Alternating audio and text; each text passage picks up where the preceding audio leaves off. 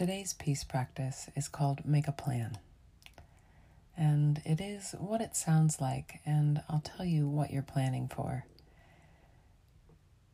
I want you to make a plan as you move into this holiday season on how you are going to continue to cultivate your spiritual life and nourish your spiritual self. And to make a plan and not just hope that it will happen, that you make time to care for your body with movement and with practices that bring you joy and your emotions and your well-being.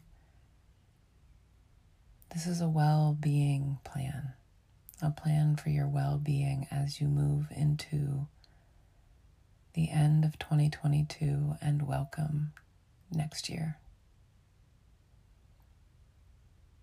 And maybe you're going to be going into homes that you don't usually sleep in because you're staying with family or you're going on vacation somewhere. And as you pack and as you prepare, think about how you want your disciplines, your devotional practices, and the practices that bring you back to yourself,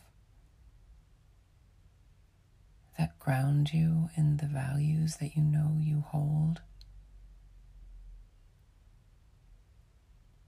And as you navigate these new places,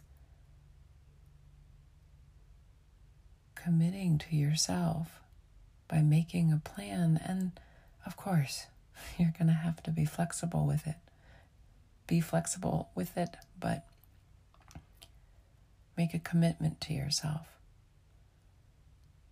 A lot of times we're going in and we're disrupting old patterns. It can be really hard to disrupt old patterns within ourselves, or just disrupting patterns within how you relate to people, which will make people feel uncomfortable just because it's new, not because it's wrong. I remember the awkwardness, my first holiday season since I was in my 20s, navigating the holidays without alcohol.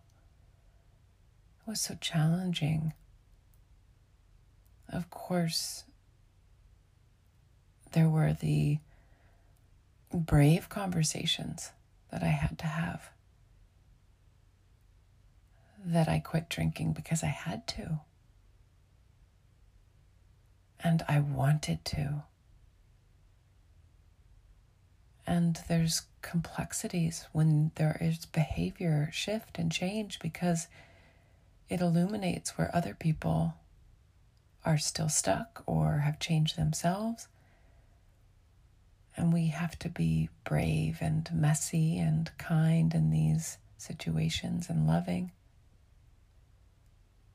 And what sets us up to be able to be brave and messy and kind, and ultimately what sets us up to be able to come back to love and to speak truthfully, are coming back to daily rituals and daily practices that ground you, return you to your heart. So make a plan, turn this phone off and go write out a plan, visualize a plan of how you're going to continue to devote Ishvari Pranidhana, devote your life, surrender your life, which means honoring yourself, because the divine is within you and through you. Honoring the truth of who you are.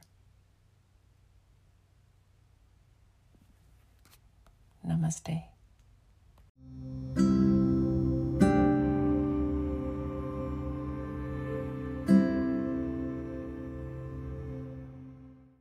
If you are enjoying these peace practices, I would love to hear your feedback at Wild Sacred Sage on Instagram.